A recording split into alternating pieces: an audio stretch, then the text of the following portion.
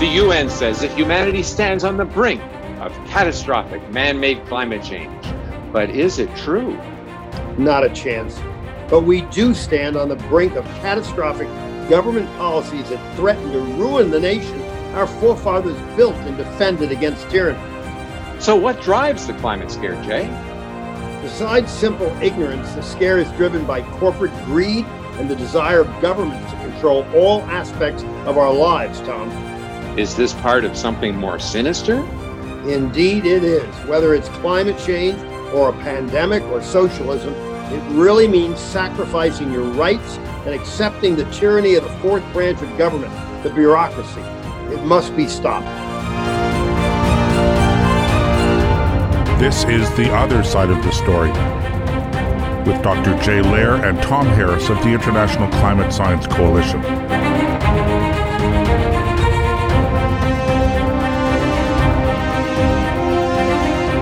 Senator Joe Manchin, a Democrat from West Virginia, he's been villainized by climate campaigners in the media, Jay, because he's not supporting Joe Biden's Build Back Better package over the past week. I mean, what do you think? Is Joe Manchin right? Well, of course, Joe Manchin is right. It's only sad that he continues to be a member of the Democratic Party and that we have this one fellow who is the deciding vote in the Senate that allows things, crazy, tyrannical things that this administration wants to do. He's holding them up, and thank goodness he stopped the H.R. 4, which would have taken all the voting rights away from the states and had everything done in Washington, D.C. He's holding up the Build Back Better, which, of course, is really Build Back Worse, just flush a lot of money. But it's exciting at the moment. He's our savior. Yeah, and in fact, the Build Back Better plan, it includes $500 billion in useless climate investments. I mean, really, Jay, does humanity control the climate thermostat? You know, it's amazed me, Tom, I've been studying it since more than 40 years. I remember vividly when all the popular magazines talked about another ice age coming. That would have been about 1975. When that didn't scare people enough because the world is controlled by fear, they switched to global warming. And when the globe didn't warm, they switched to climate change. And of course, the climate's always changing, and it has nothing to do with man. In fact, we'll talk with our guest today about that. And I think he and I probably will even disagree with how little man actions control the Earth's climate. Yeah. And yet across the world, here in Ottawa, my hometown, hundreds and hundreds of cities, they're declaring a climate emergency. I mean, since 1880, 1.1 degree temperature rise Celsius. That doesn't sound like an emergency to me, Jay. Well, it certainly isn't an emergency, but what amazes me is how incredibly stupid these populations are.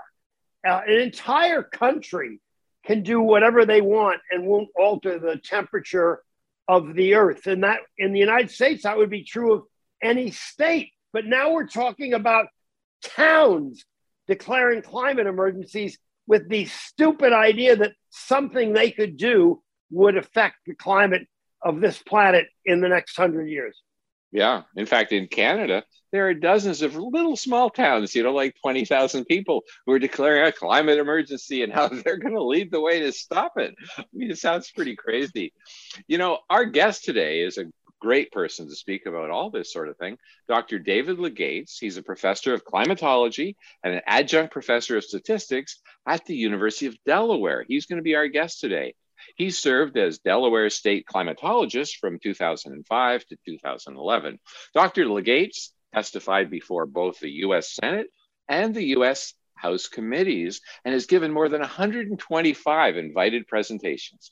He's recognized as a certified consulting meteorologist by the American Meteorological Society and is the recipient of the 2002 Boeing Autometric Award in Image Analysis and Interpretation by the American Society of Photogrammetry and Remote Sensing. So welcome to the show, David.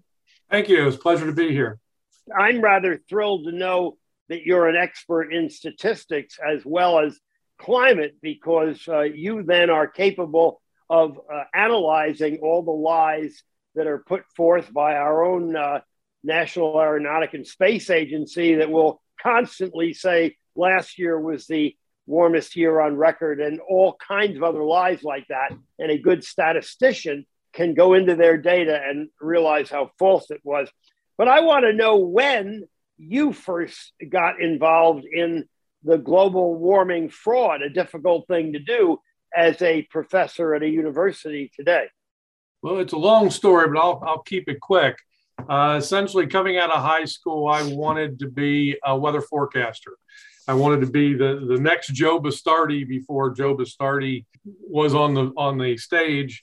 And essentially, I applied to the University of Delaware, to the University of Maryland, and to Penn State. I came to Delaware, and John Mather said he'd been a weather forecaster in Boston for a number of years. And this was, dating myself, but it was the late 70s. And he said, you know, in the future, weather forecasting is largely going to be done by computers. The big issue in the 1980s and beyond is going to be climate change, applied climatology. Those are the things you should get involved in.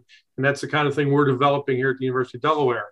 I didn't know whether he was selling me a bill of goods. So I went over to Maryland. I walked in literally off the street. I asked to talk to somebody, and they set me down with an old gentleman, turned out to be a very famous climatologist, Helmut Landsberg. Oh, yeah. And Landsberg said essentially the same thing, that you don't want to do weather forecasting. You want to do climate change and climatology, and we don't do that here at the University of Maryland. I would encourage you not to come here.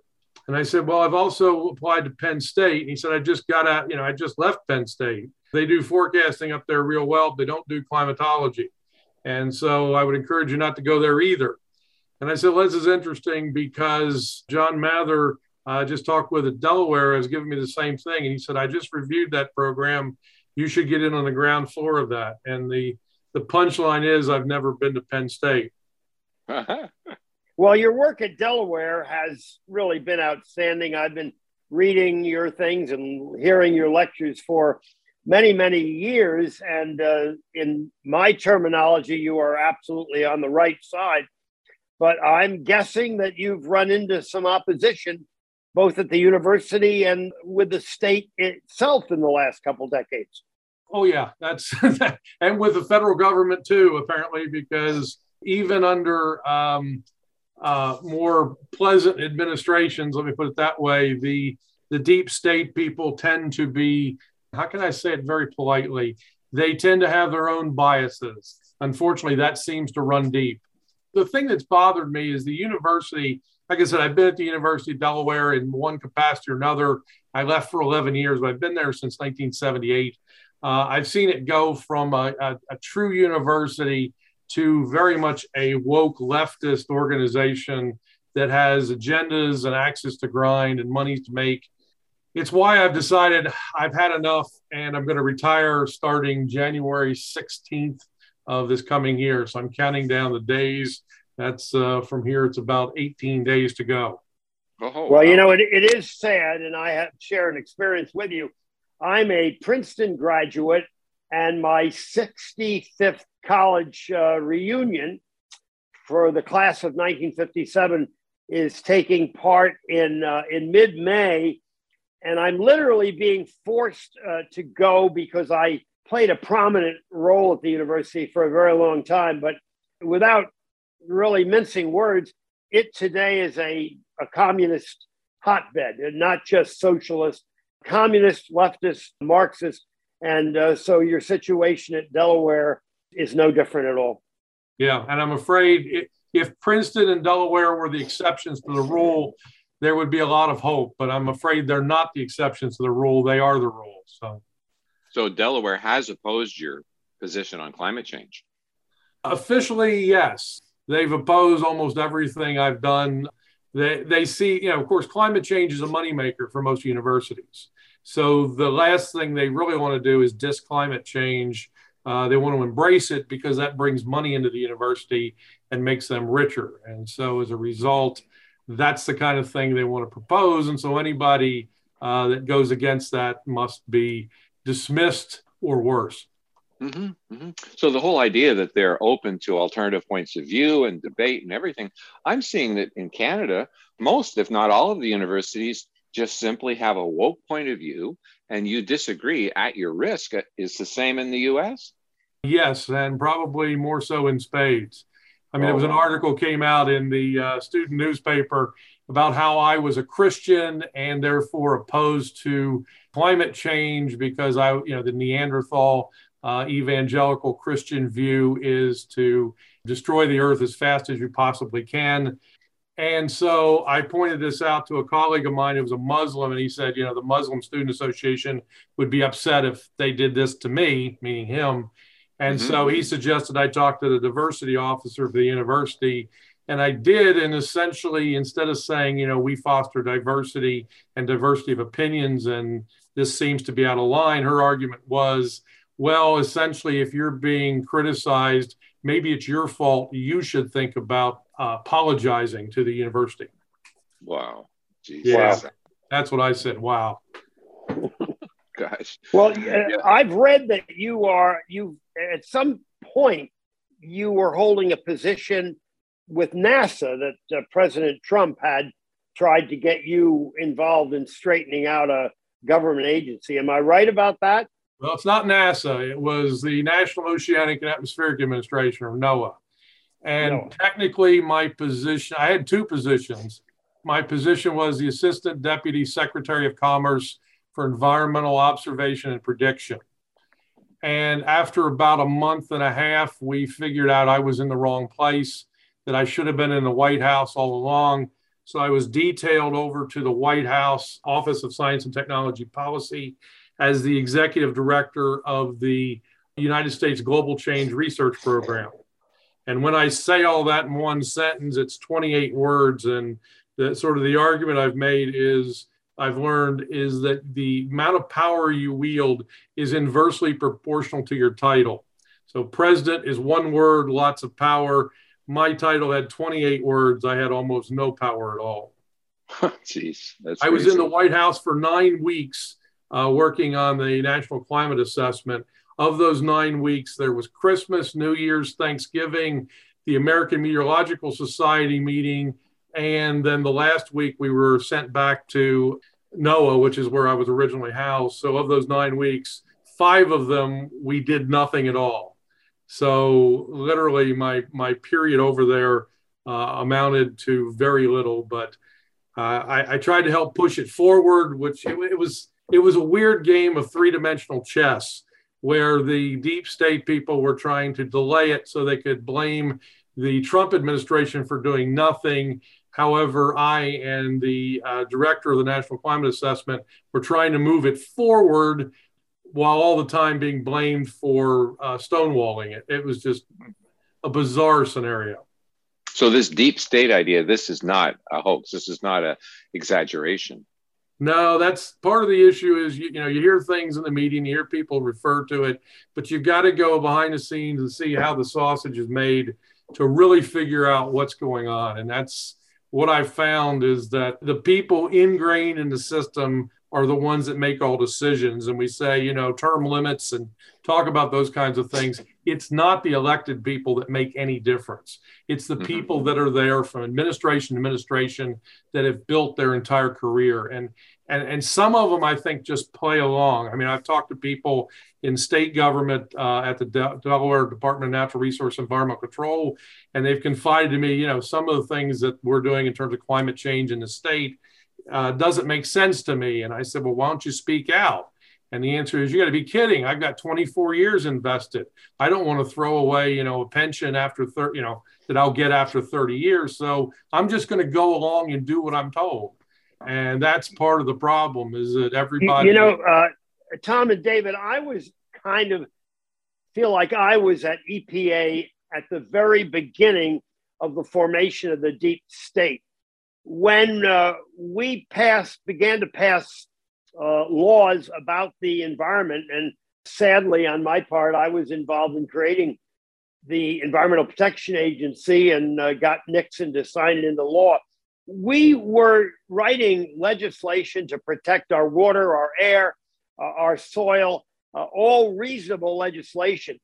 But I worked with EPA and various blue ribbon committees for a decade. In 1980, they developed the Superfund Act, which was absolutely horrible. And I tried to stop it without success. But 1980 was really the watershed when, from that point on, everybody hired in the government were leftists, were socialists, were environmental radicals. And so there's been now almost 42 years of everybody moving into the government, with very rare exception, having a socialist viewpoint. And that's what you saw in the White House. And it's what every other person I know that had high-level government jobs for a short term under Trump echoed the same analysis. Yeah, I mean, that's exactly right. And what bothered me is that, when I came in, it was the September before the election. So literally I was there for 4 months, 5 months, something like that. And in particular, a lot of the positions that should have been filled with political appointees had not been filled. And so they were running with people from the deep state that had been promoted to these positions in order to just fill a seat. And so the worst thing can be is when you've got somebody that has no goal, no intention of following on as to what the goals of the administration are, that's sitting in seats of power, supposedly political seats, therefore privy to everything that's going on. You can see where you get all sorts of undermining of agendas. Things just don't happen. And I don't know why they hadn't gotten people in there that made sense all along. That was the one problem. And some of the people they put in just weren't even as political appointees, weren't necessarily in line with what the administration wanted to do. Mm-hmm, mm-hmm. Can we go back to the introduction? You said, well, you're the recipient of the 2002 Boeing Autometric Award from the American Society of Photogrammetry and Remote Sensing. Can you tell us what is all that? Photogrammetry, what does that mean? Photogrammetry is the old process of being able to determine things from air photos. I mean, when we had the SR-71 Blackbird and the U-2 spy plane, photogrammetry was an idea where they take pictures and come back, and then people would look at the picture and try to determine what is that on the ground that we think we see. And so this has been a society that's developed around remote sensing and photogrammetry from looking at satellite. We were looking at satellite records of cropland and trying to figure out, in particular using harmonic analysis, how we could document differences between different types of vegetation and different characteristics on the surface. And they thought that was innovative back in 2002. And that's why I and two colleagues now at the University of Kansas were awarded the prize. You'll get a kick out of the fact that when I started teaching at Ohio State in 1964, the first grant proposal that I wrote and was awarded was on photogrammetry long before it became as sophisticated as it even was in 2002 when you won the award. I got money to sit on the door of a small airplane taking color pictures of the ground with an infrared camera and trying to determine whether there might be a shallow groundwater, and also determining the health of plants. And I kind of laugh about what I did then and what you did 40 years later and what is done today from the air. It's truly amazing. Sure is. That is so cool. I want to start an argument with you, David. I think our listeners might enjoy it, or I'll be surprised if you agree with me. But for the last 10 years, I've been railing against scientists on our side, as prominent as you, who, while they know that human-caused climate change as a really concern for the population is an absolute fraud, they still spend their careers trying to find what man's impact is even though it's many zeros to the right of the decimal point, and everyone agrees it's insignificant, but it opens the door to the opposition to say, well, you're really agreeing that man has an impact. We're just arguing over the numbers. And I think these people I call lukewarmers, prominent people, smarter than me, better reputations than I in science, persist in spending much of their careers finding an inconsequential number of man's impact. What is your position, David? See, my argument is that a lot of what we see from human impact is much more local. That's been the issue. I mean, when I think it was Reed Bryson was flying over India, he noticed that the pollution in India was creating an obscuration of the surface, and that was changing the characteristic, and said, maybe that is having an effect. But the question is that a global effect or is that a local effect? And I think that's a local effect. You know, I'm often asked, for example, in northern Delaware, are we seeing more floods or more droughts? And I think, yes, we are. I think it's human induced. I think it has everything to do with land use change, has nothing to do with climate change.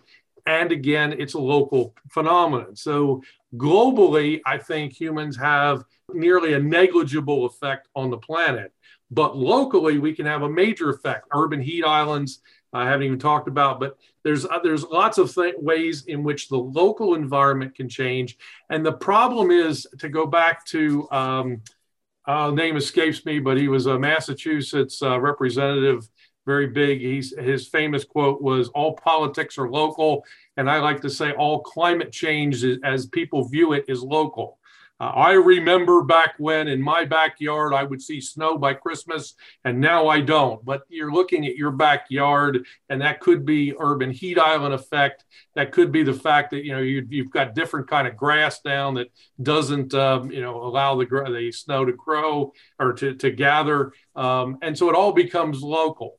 And so my concern is that, yes, humans can and do affect climates, particularly on local scales. But when we talk about global scale, I think the net impact of humans becomes, then we're talking about, what decimal place is important. Mm-hmm. Yeah.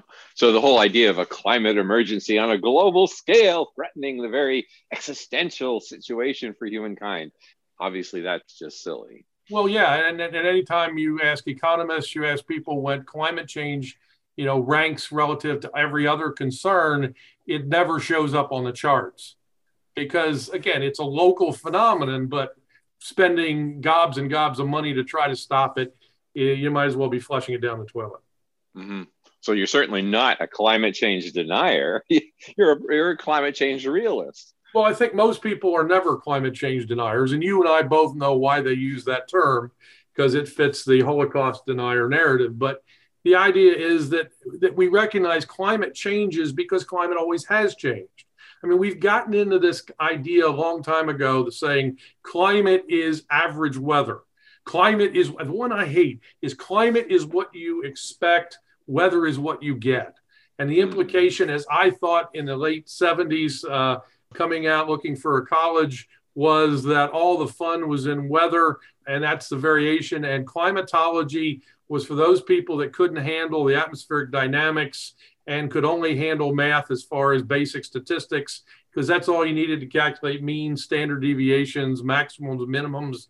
And that's what climatology was all about. And so it's not supposed to change. And so if it does change, that must be horrible. That must be devastating. We must be doing it, and it must be stopped. And of course, when you recognize that climate changes, climate varies, climate dynamics exists, there are things that cause climate to change and vary. And we could almost go to the extreme. It would be wrong, but to go to the extreme and say climate sets essentially the roulette wheel and the probabilities of all the numbers, and then weather just spins the wheel and says, all right, here's what we get. Mm-hmm. Okay. But both of them do have dynamics. Both of them have fluctuations on long time scales, short time scales. And we've got to recognize that weather and climate, or the atmospheric science continuum, has a lot of variations on the entire scale, from glacial time scales all the way down to changes in a minute or less. So meteorology has interesting things to look at. Climatology has interesting things to look at. And the two aren't separable necessarily. Mm-hmm. Well, our listeners have never heard that discussion expressed so precisely and accurately. David, that is fascinating even to me. It will help me explain that issue to people better in the future than I have done in the past. Your grasp of this weather climate scenario is really awesome. Thank you. Well, we have to go for a break now, but David, after we get back after the commercial, maybe you can help our listeners, understand what can they do to help educate their friends about climate change. What are the major points they should focus on? Can we talk about that after the break? Sure. Okay, great.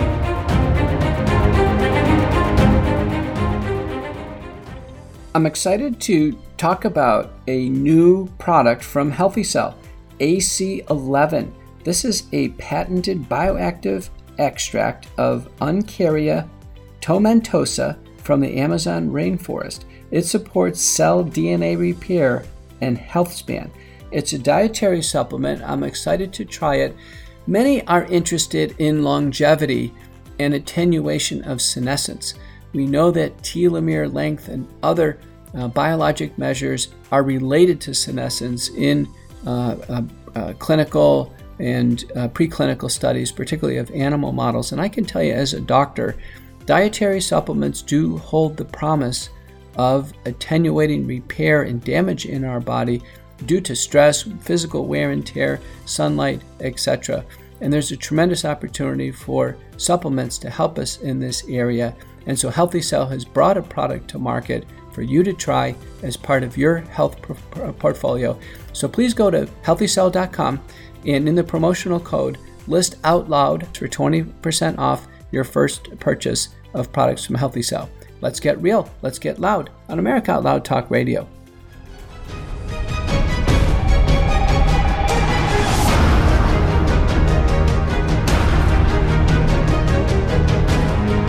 Life, liberty, and the pursuit of 2022 is upon us. Happy New Year, my fellow Americans. Eleanor Roosevelt says the future belongs to those who believe in the beauty of their dreams. May you realize your dreams in the new year, we trust. America Out Loud Talk Radio. Liberty and justice for all.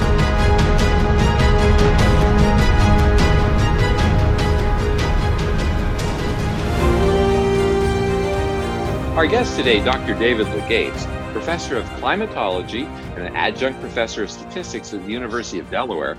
He's been talking about some of the basics of climate change.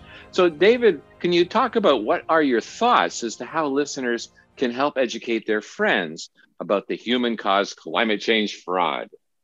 Well, I think the first thing that people need to do is become informed. And that's one of the things I'm hoping to be able to do through the Cornwall Alliance.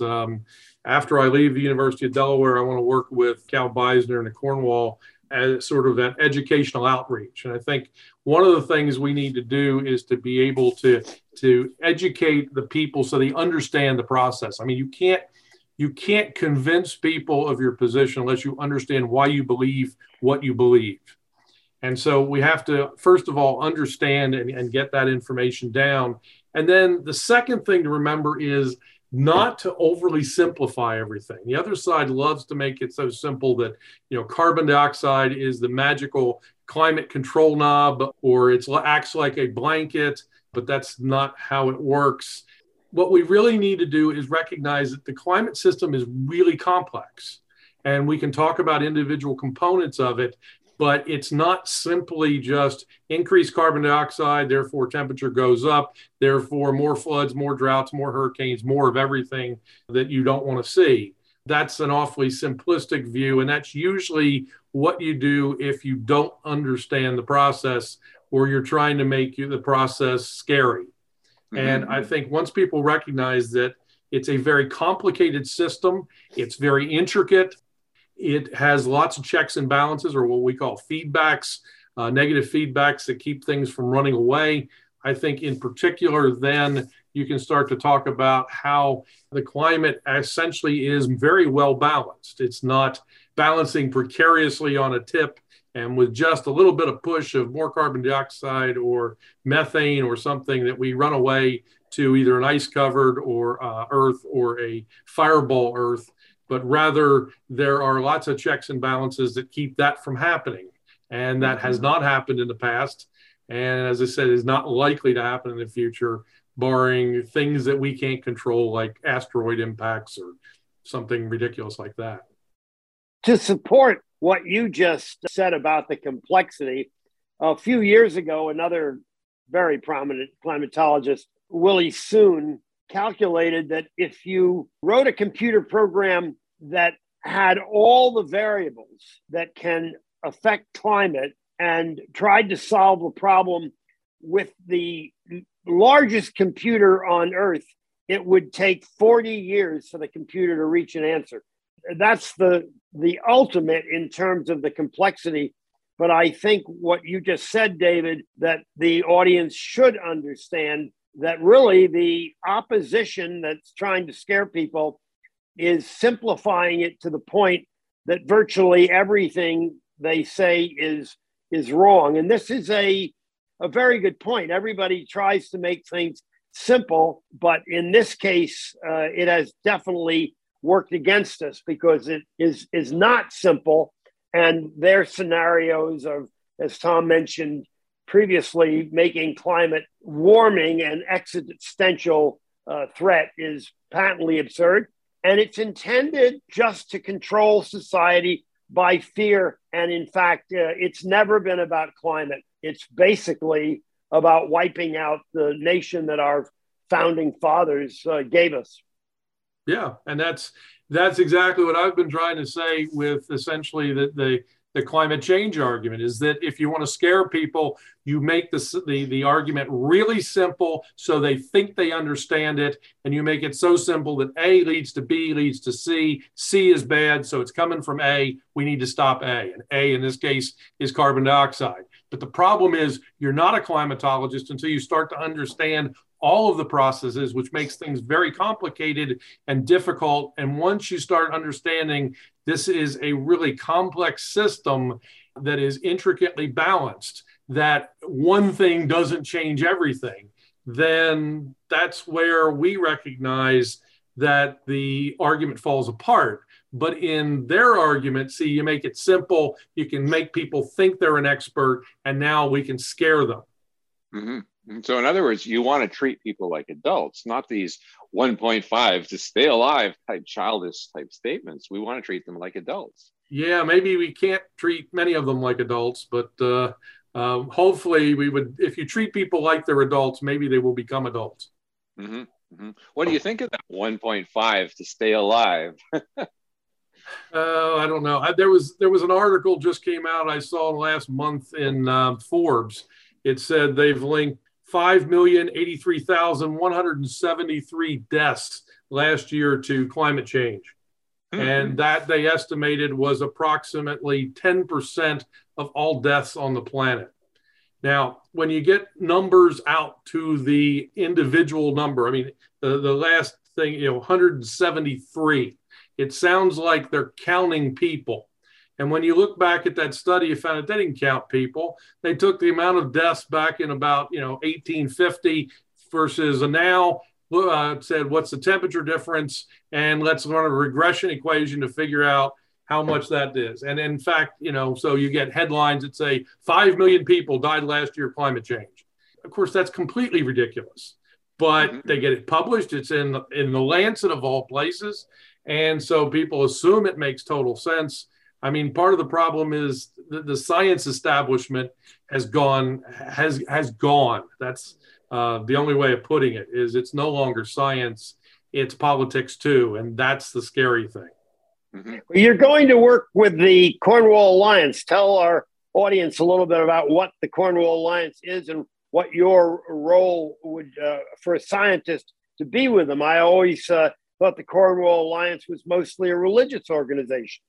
Well, it's a collection of theologians, economists, climatologists who are interested in, the technical term is the Cornwall Alliance for the Stewardship of Creation. And the idea is, in particular, how do we, God commands us to do, care for the poor? How do you do that? Well, is climate change a significant problem that's going to affect the poor, as we always hear? Should we be focusing on climate change? And the answer is no, because that's not the problem. In fact, if you want to help the poor, making them economically viable is the best way to do it. And if you want to save the environment, the best way to do it is to make everyone economically viable. When you're fighting for food, clothing, shelter, and security, then the environment doesn't even count. It's why people in India, for example, use the Ganges as their water source and as their sewer. There's nothing else they can do. They're fighting for some subsistence. But once you get past that point, then you can start to take care of your environment. You can start to be more environmentally friendly. But that's the point, is to get people to that stage as opposed to starting there from the beginning. And so I think that's one of the things that Cornwall Alliance is very much interested in, is how do we care for the environment in a truly applied framework, rather than just simply this environmental, Earth is everything to us and we've got to protect it at all costs, even if, as some people say, we need to eliminate all humans, which sounds ridiculous and is. Well, at a number of the climate change conferences that I've been to held by the UN, there's also a very strong anti-capitalist point of view being promoted by many of the activists there, as if somehow if we're all poor, we're going to end up with a cleaner planet. But you're saying it's the opposite. Yeah, I mean, think about it. Socialism, communism, they have always been the cleanest environments, haven't they? Yeah. One of the things I'm being facetious, yes. I mean, when you compare East Germany and West Germany, for example, you find that West Germany, obviously being the capitalist society, actually had cleaner environments, actually took care of their people much better. Everything was better, which is why they had a wall between the two, was to keep people from going from east to west, not from west to east. Same thing with North and South Korea. There's other places you can talk about as well. Generally speaking, socialism, communism does not make for a cleaner environment. It makes for a dirtier environment. And it's completely opposite to what you would expect from that sort of evil, dirty capitalist society. So they're totally upside down on this one, as usual. They're always upside down. That's correct. Huh. Wow. Now, what do you think about these wind and solar stations that are popping up all over the place, supposedly to stop climate change? I mean, surely this is just making the whole electricity infrastructure quite weak. It is, because, I mean, the argument my friend points out very clearly is that one of the things you have to do is you have to essentially back up the energy supply unless you're willing to have the energy go off right now, because wind and solar are not dispatchable. The idea is it could stop, the sun could stop shining right now, the wind could stop blowing, and unless you've got an online source of energy, usually from fossil fuels, then essentially you're going to have a blackout, and places are going into blackouts. But the other thing people forget is that wind farms, wind turbines, I hate calling them farms, but wind turbines and solar panels all require various heavy metals and rare earth metals that are difficult to get. And we used to get them by strip mining, but we recognize strip mining is a fundamental problem. We've stopped doing that. But in other countries, third world countries, China, for example, manufactures or produces a lot of these simply because they allow strip mining. They allow those kinds of environmentally degradatory type of things. So what people think is clean and green energy is actually anti-environmental in the process of creating some of these materials that are necessary to produce a wind turbine or a solar panel. Yeah, exactly. So made with strip mining should be the advertisement for wind turbines. Yes. But see, it's out of sight, out of mind. It's not happening locally. And as this stuff magically appears on your desk, it looks clean, everything's fine. We don't ask, who did they use to mine it? How did they mine it? How did it get here? We don't ask those questions because now it looks clean and green when clearly it isn't.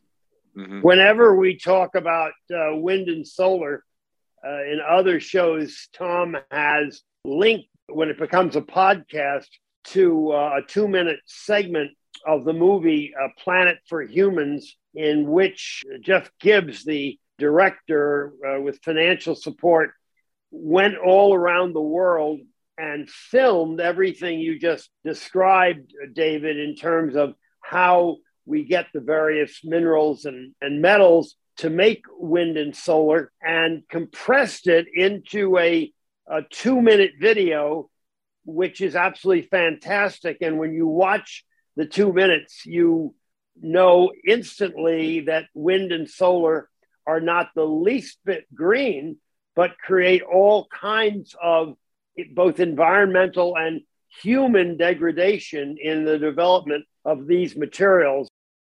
It's interesting, David. We're seeing more and more on the left. People are starting to wake up to the fact that, and wind and solar are not environmentally friendly when you consider how they're made. Do you see that they are waking up gradually to this? I'm not, but then again, I've been hanging out at a university, and they tend to be the last people to admit they were wrong. Mm-hmm, mm-hmm. Now, President Trump did not get very involved with climate change or wind and solar subsidies. What was going on there? I mean, he seemed to be more practical than most of our presidents have been. That I don't know. It could have been that there were some people at the White House that were more tuned to, yes, the climate is changing. Yes, it's human activity. Yes, we should be doing something about it. So the best thing we can do is say nothing at all. I know that a lot of people in Congress get scared of this, that they're afraid to be on the wrong side of this because you'll lose the next election.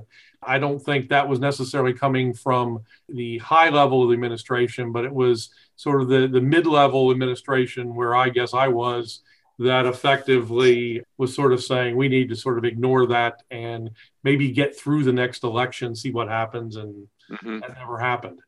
David, our mutual friend, Will Happer, had the good or bad fortune to be selected by Mr. Trump to be his climate advisor during I guess it was the third year of Trump's presidency. And he echoed the very words that you described. He spent a year there, and he was able to sit down with Trump in the Oval Office about every 2 weeks and discuss the climate issue in a way that hoped we could bring the message to the public that it was not a threat and that a little warming was not going to hurt anything. In fact, it was going to green the earth even more. And he found that it was just not high enough priority for Trump to use whatever power he had. So he always put it on the back burner. But Will Happer did make it clear that Trump did agree with your position and my position and his position. And he finally just gave up and resigned because he wasn't having any effectiveness at all. And I go back even further than that. I did some work directly for Mr. Trump in the first 2 years of his presidency to give him the wherewithal and the information to know for sure that man's impact on the temperature of the planet was very small, even to the point where the White House called and thanked me the very day that Trump pulled out of the Paris Accord, the accord which Mr. Biden has gone back. So we know his heart and mind were in the right place, but politics is a difficult business. Yet I think that I wish Will were still there while I was there, because that would have been much more useful. But yeah, I think, I was never that high up that I ever ventured into the White House at all. But I do think that one of the problems came about after he pulled out was that the Office of Science and Technology Policy frowned upon any climate change discussion. And they thought of it as, in the politest sense, as a third rail, and in the less polite sense, more as a Trump is wrong, so we're just not going to allow him to go down that road. That's why I think that what you were seeing from that perspective was nothing appeared to happen in the latter 2 years. And I imagine it's more than just the Office of Science and Technology Policy. And that's where I think frustration set in with Will, and that's why he left. And essentially, that's why I probably wouldn't have hung around much longer had the Trump administration gone into a second term. Mm-hmm. Now, David, what is the positions of most state meteorologists on the human-caused climate change issue? I get the impression they're more practical than a lot of the theoretical people. It used to be that way. I think the case used to be, if I went down the list, generally they were more data-oriented, observational-oriented. But see, now everything has been tied to climate change. And so funding of climate centers now and state climatologists is all tied to climate variability, climate change, that kind of funding. You've got a lot of blue states that are pushing for climate change action plans and so forth. And so they turn to the state climatologist and say, are you on my side? And for like me, when you're not, well, we'll terminate you and get somebody in here who will go along with us. Oh, lovely. So I think it has considerably changed in the days since Pat Michaels and I were both state climatologists. Unfortunately, the world is moving hard our world is moving hard to the left. And I'm afraid it's going to take a whole cohort of people, of students, to finally pass on before they say, wait a minute, what are we up to? I mean, it's sort of like the old Lysenkoism in the Soviet Union. Lysenko said essentially environmental determinism rather than genetics determines what peas will do. And so Mendel's genetics were shunned. It took a whole group of people to pass away before someone at the end, back I think it was Khrushchev, finally said, all right, enough of this. We are going to have to go back to real science. And they did it for agricultural purposes because it set their agriculture back. We're going to find climate is going to be setting us back economically, politically, scientifically, the problem is it touches everything. That statement you just made, David, supports my level of optimism that we're nearing the bottom of the hole that has been dug by the climate change fraud. You can comment on why I'm so optimistic.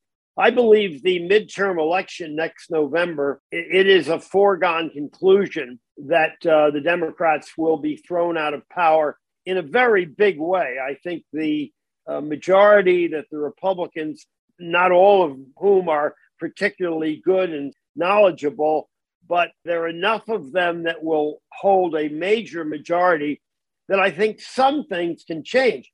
To my knowledge, the House of Representatives controls the budget. And so the first big change that will happen is we will stop, using your expression, flushing money down a toilet, trying to fight changes in climate. So I'm really optimistic that perhaps not too many things can be done, but enough can be done to turn the direction of our ship, which is going in a way that you have described it as clearly to the left.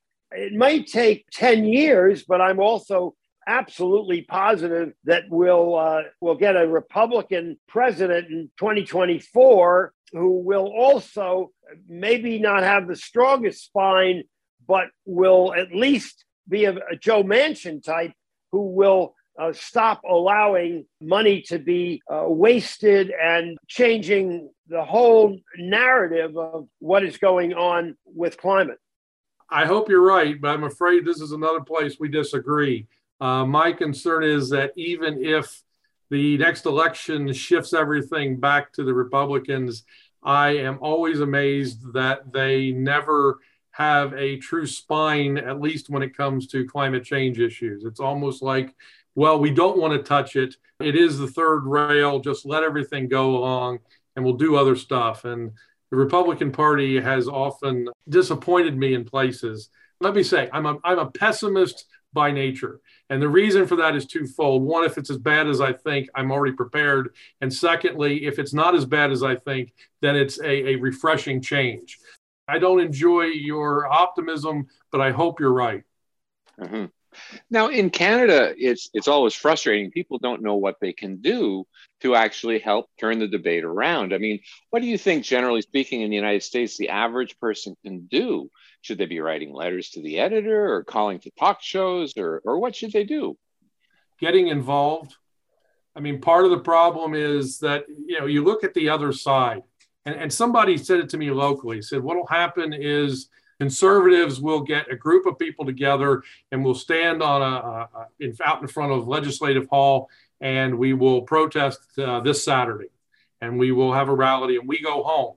He said, but the liberals, there's much fewer of them, but they're always inside Legislative Hall talking to the representatives, talking to the senators, talking to the governor, and essentially they get their way because they're constantly around.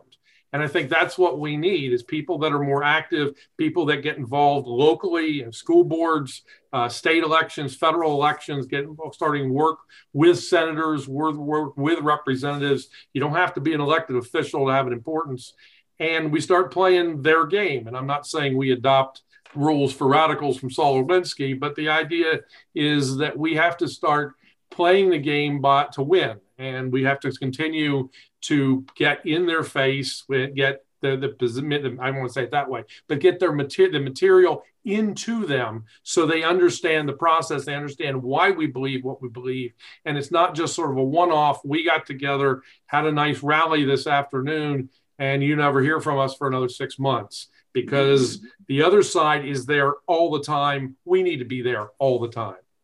Yeah, there's a book actually written called Rules for Radical Conservatives by David Kahane. And it's really modeled on the opposite, the Rules for Radical by Alinsky.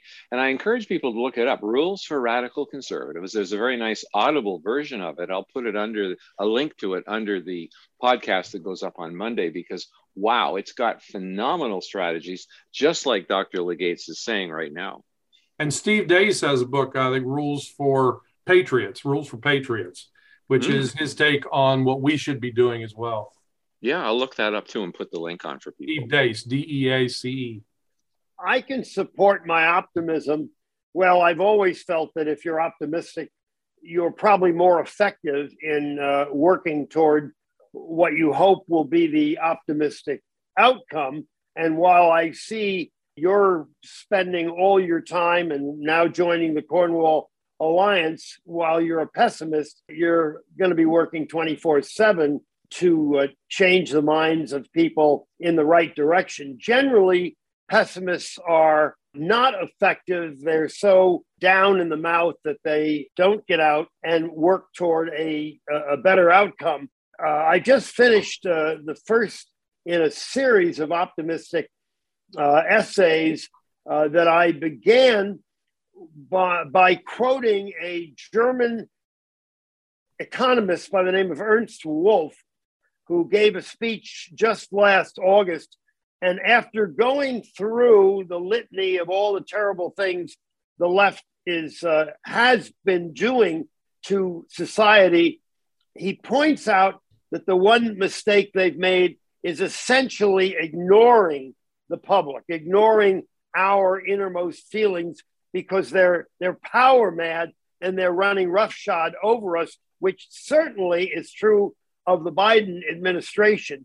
And he thinks that will be their fatal flaw, that little by little, the public is waking up to the damage that, in our case, this administration is doing virtually to every citizen. You also made a comment that the left is in the minority, and I totally echo that. I doubt if we have many more than 20% Marxists in our population.